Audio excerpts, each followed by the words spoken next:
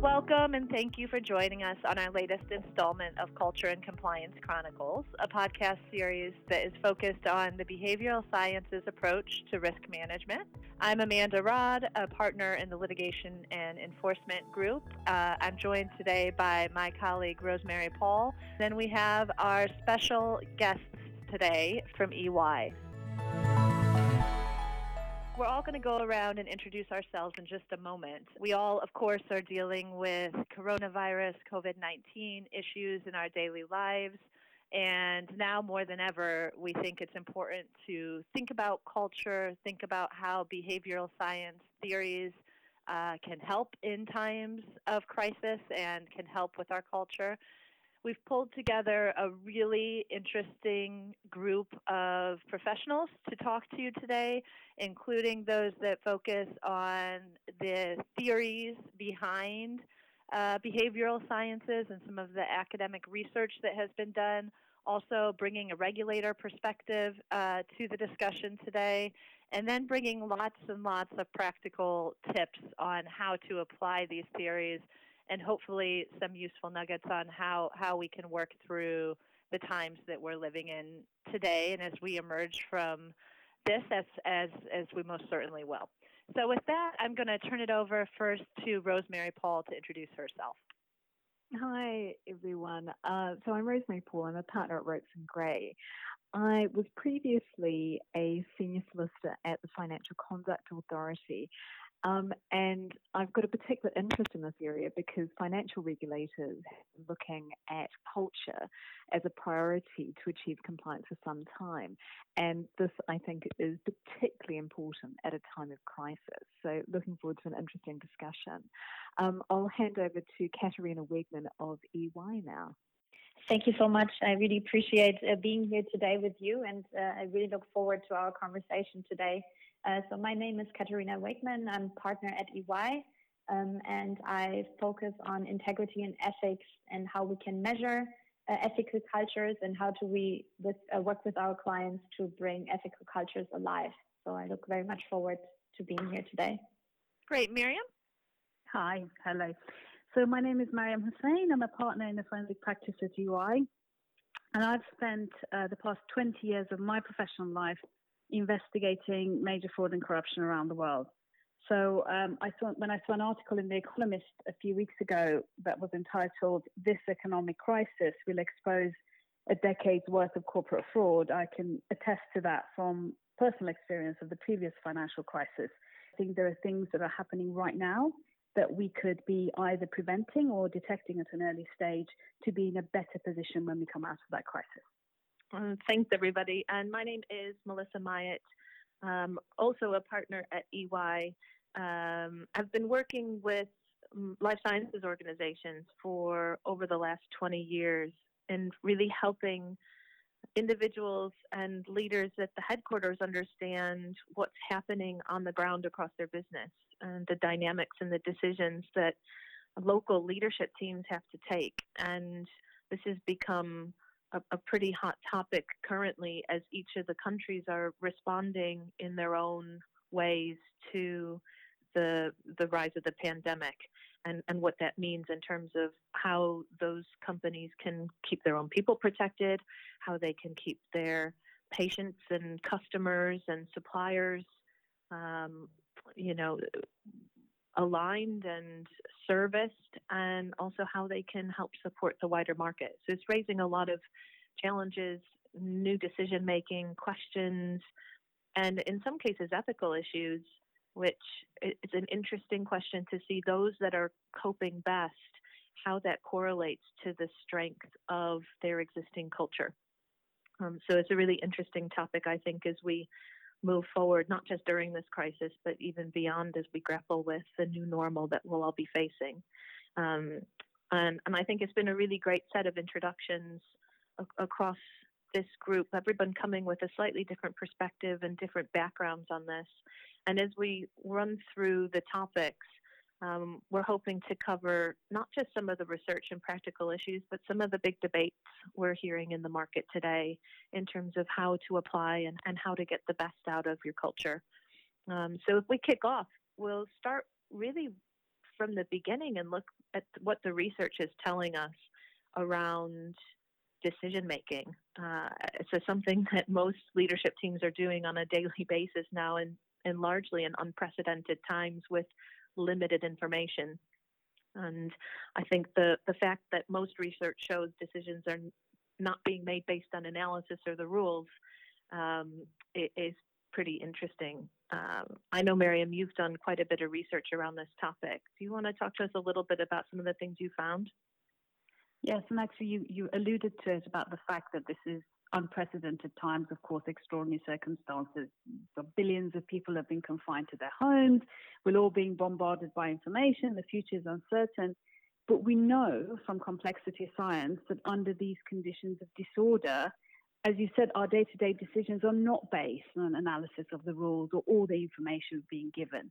More than ever, we're all making immediate, intuitive, and instinctive decisions.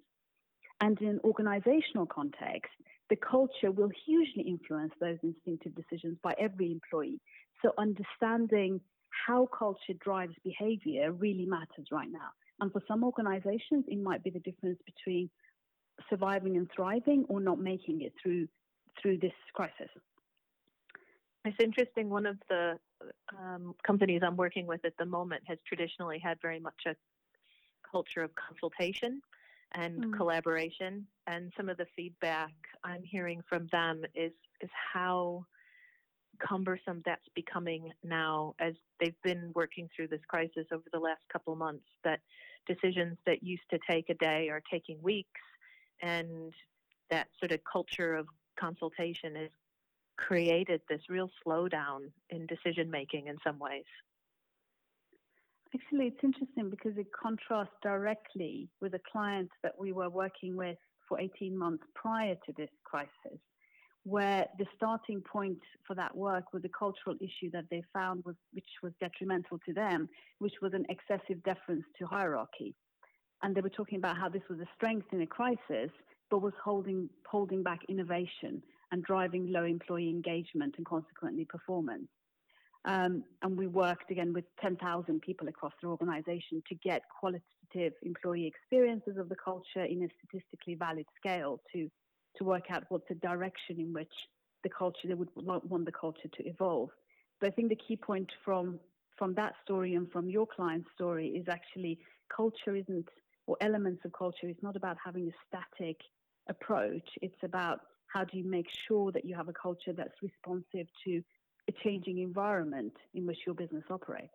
You know, one really interesting question, I suppose, to think about is when you have the luxury of time, where you're not in a period of crisis, where you can really think about and assess what your culture is, try to understand what your culture is, what you want it to be, and how to advance it. That's one situation. And then we're in this situation now where culture is so important and understanding it is so important, but we don't have the luxury of time. We have to keep moving and keep making decisions, and hopefully do so in the safest way that we can and the most productive way that we can.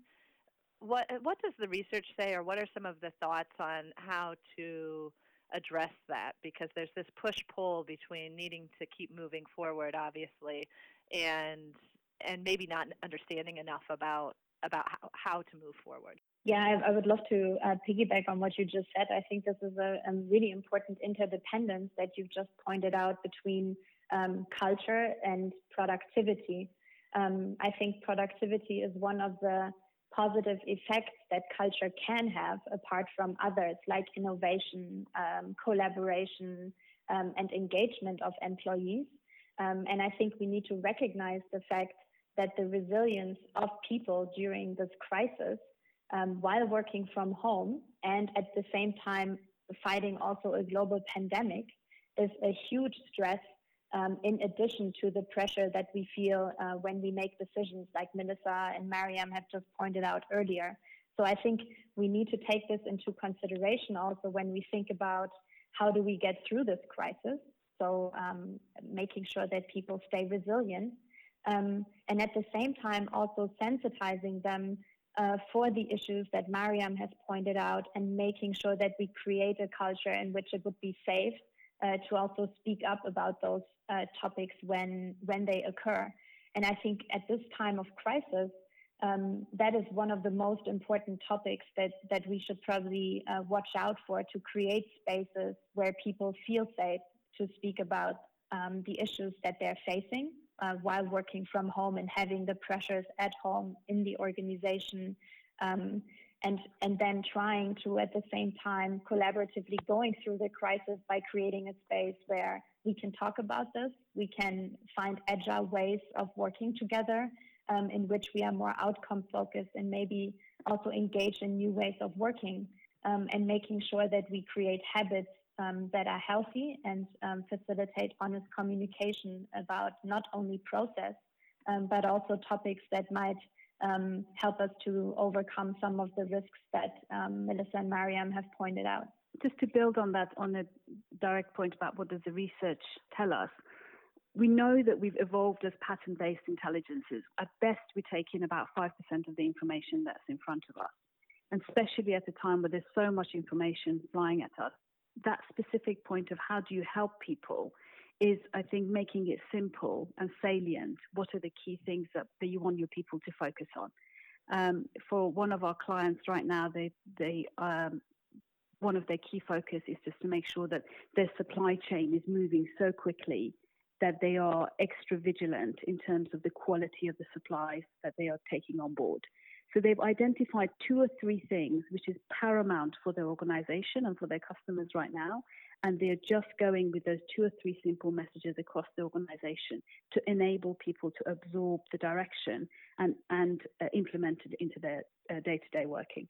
I think this also stands a test in normal circumstances as well, to recognize we don't absorb masses of information, we absorb a small amount, and then we match it against the last experience that we have, the latest pattern in our mind, and then we act accordingly.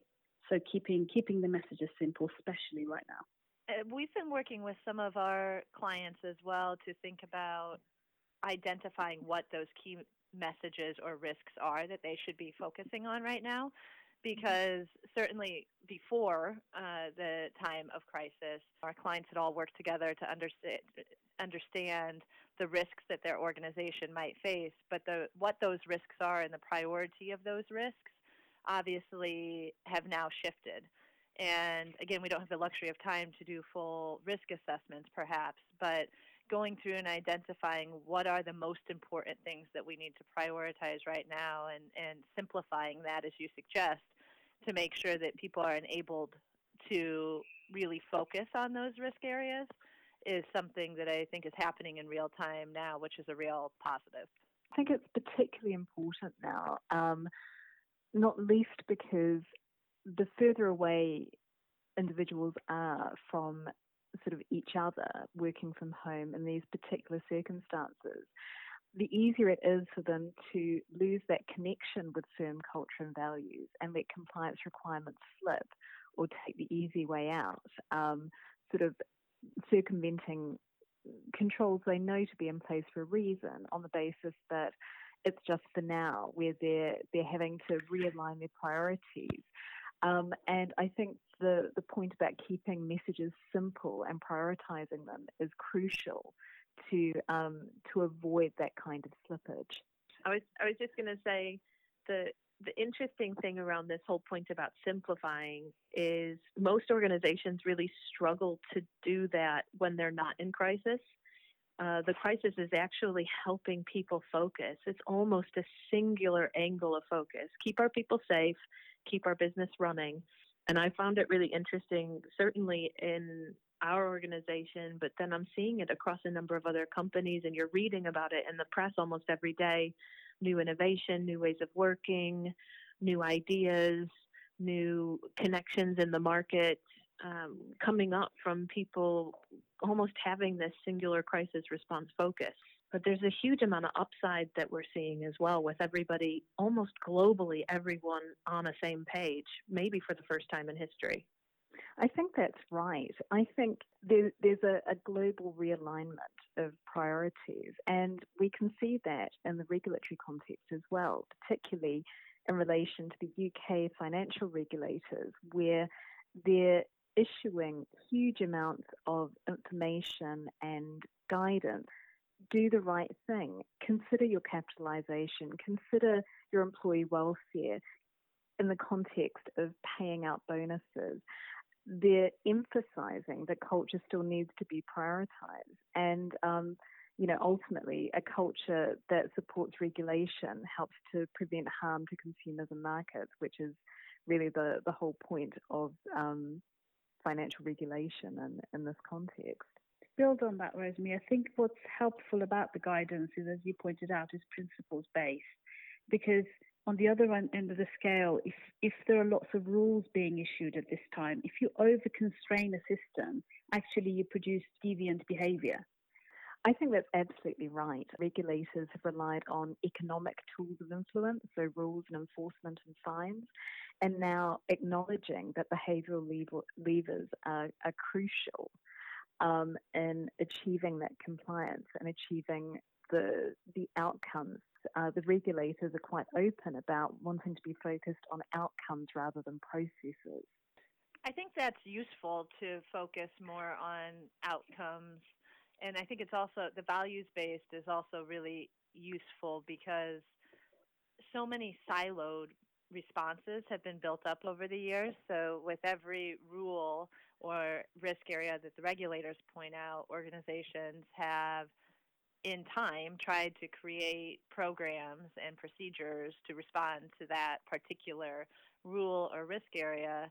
And as a result, what you end up with sometimes is a really segmented approach to thinking about whatever outcome you're working towards, which if you're seeking a good culture, building up a program that has 20, 30 different policies and procedures under it may not ever tie together perfectly to work towards the outcome you're looking at.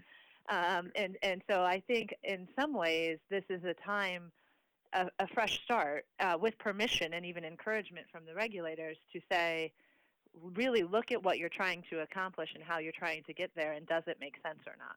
Building, Amanda, on what you just said was it'll also be, not just the permission and encouragement from the regulators to think about this from a cultural driven and a principles based, but the trickle-on effect to that is when there is the allegation or suspicion that something's gone wrong, how will compliance organizations, internal audit teams, internal or external investigations then assess when there aren't these specific rules to measure against, which is the traditional approach, what kinds of new data points or techniques or conversations need to be had with management to assess and understand the process they went through to make the decisions that they did. And I think that's one of the interesting things that's now starting to emerge, and a lot of organizations are looking at not only how do they apply some of the cultural theory to, motivating and building their teams, but also in terms of assessing the strength of the decision making and the outcomes that they're achieving. It's really interesting you raised that, because accountability is running through, it seems, every part of regulation right now. I think the regulatory environment is such that there's an acceptance that, with the benefit of hindsight, certain decisions might not have been made in a particular way, but the criticality around being able to evidence the process you went through, so that you can look at it after the event, look at lessons learned, and consider whether or not you'd approach it again in the same way in the same circumstances, is really becoming quite key. I'm really interested in this as a topic, and I can't wait for more research to come out about the effects of the agile methodology. So a lot of corporates are implementing the concept of agile, which in effect is moving decision making down to the teams of people who are best equipped with the most information and expertise to make those decisions. So in effect, breaking down some of that classical hierarchy structure and when you start shifting into that agile methodology and way of working at an enterprise level, that really puts a shift on that whole accountability point you talk about, and what historically the regulators had looked at. And whilst I think in some ways companies who have embraced agile are probably better equipped to navigate these uncertain times, it's also interesting to see how that will play out over time with the regulators' perceptions as well.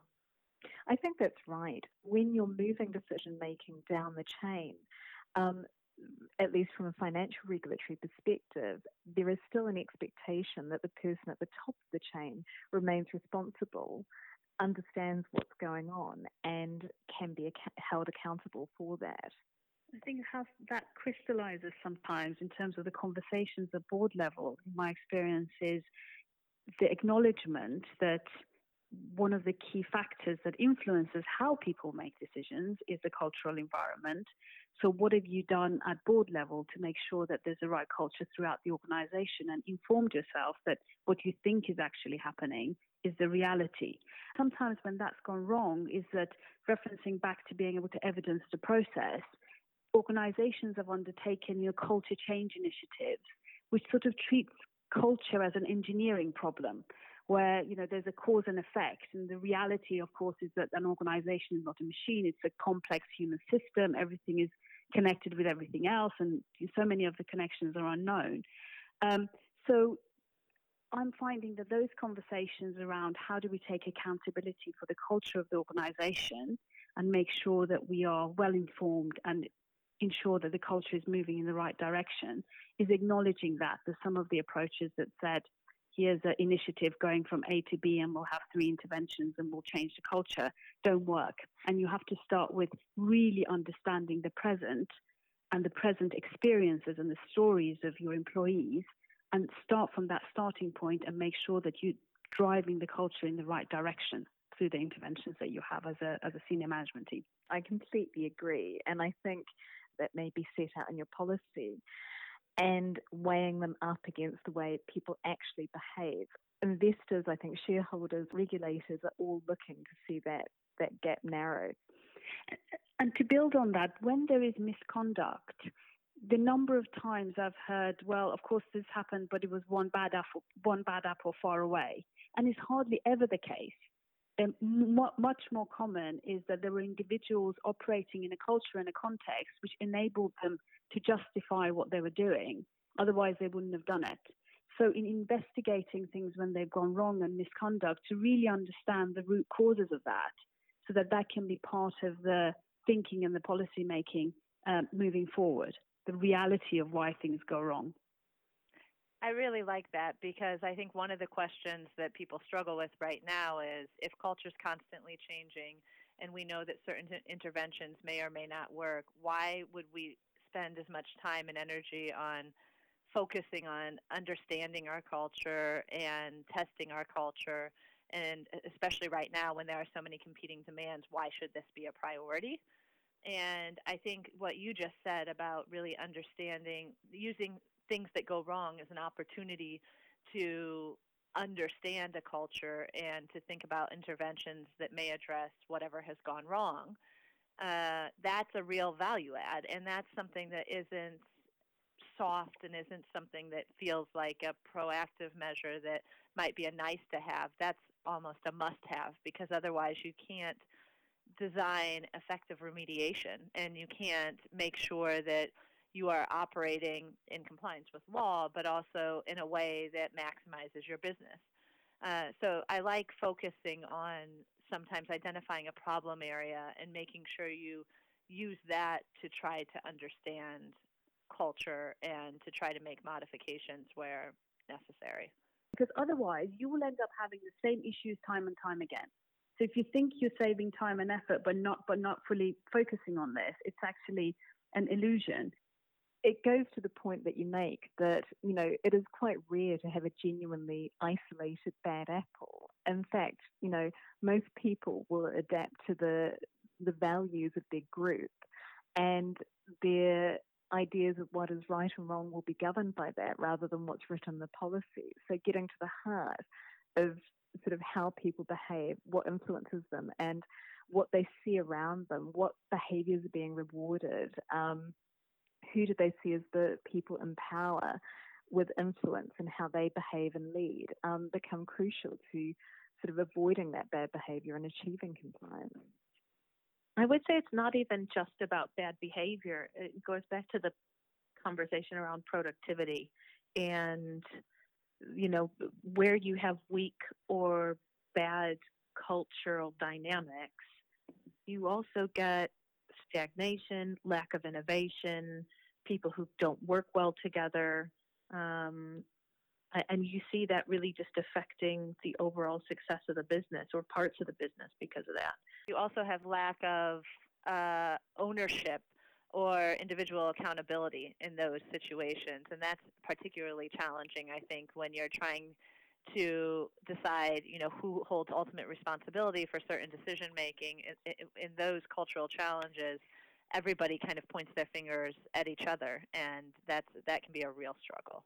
I just wanted to add that I think ever since the financial crisis, we can acknowledge the fact that the importance of the human factor and the importance of how people behave is really at the center. Also, the conversations that we have with executives.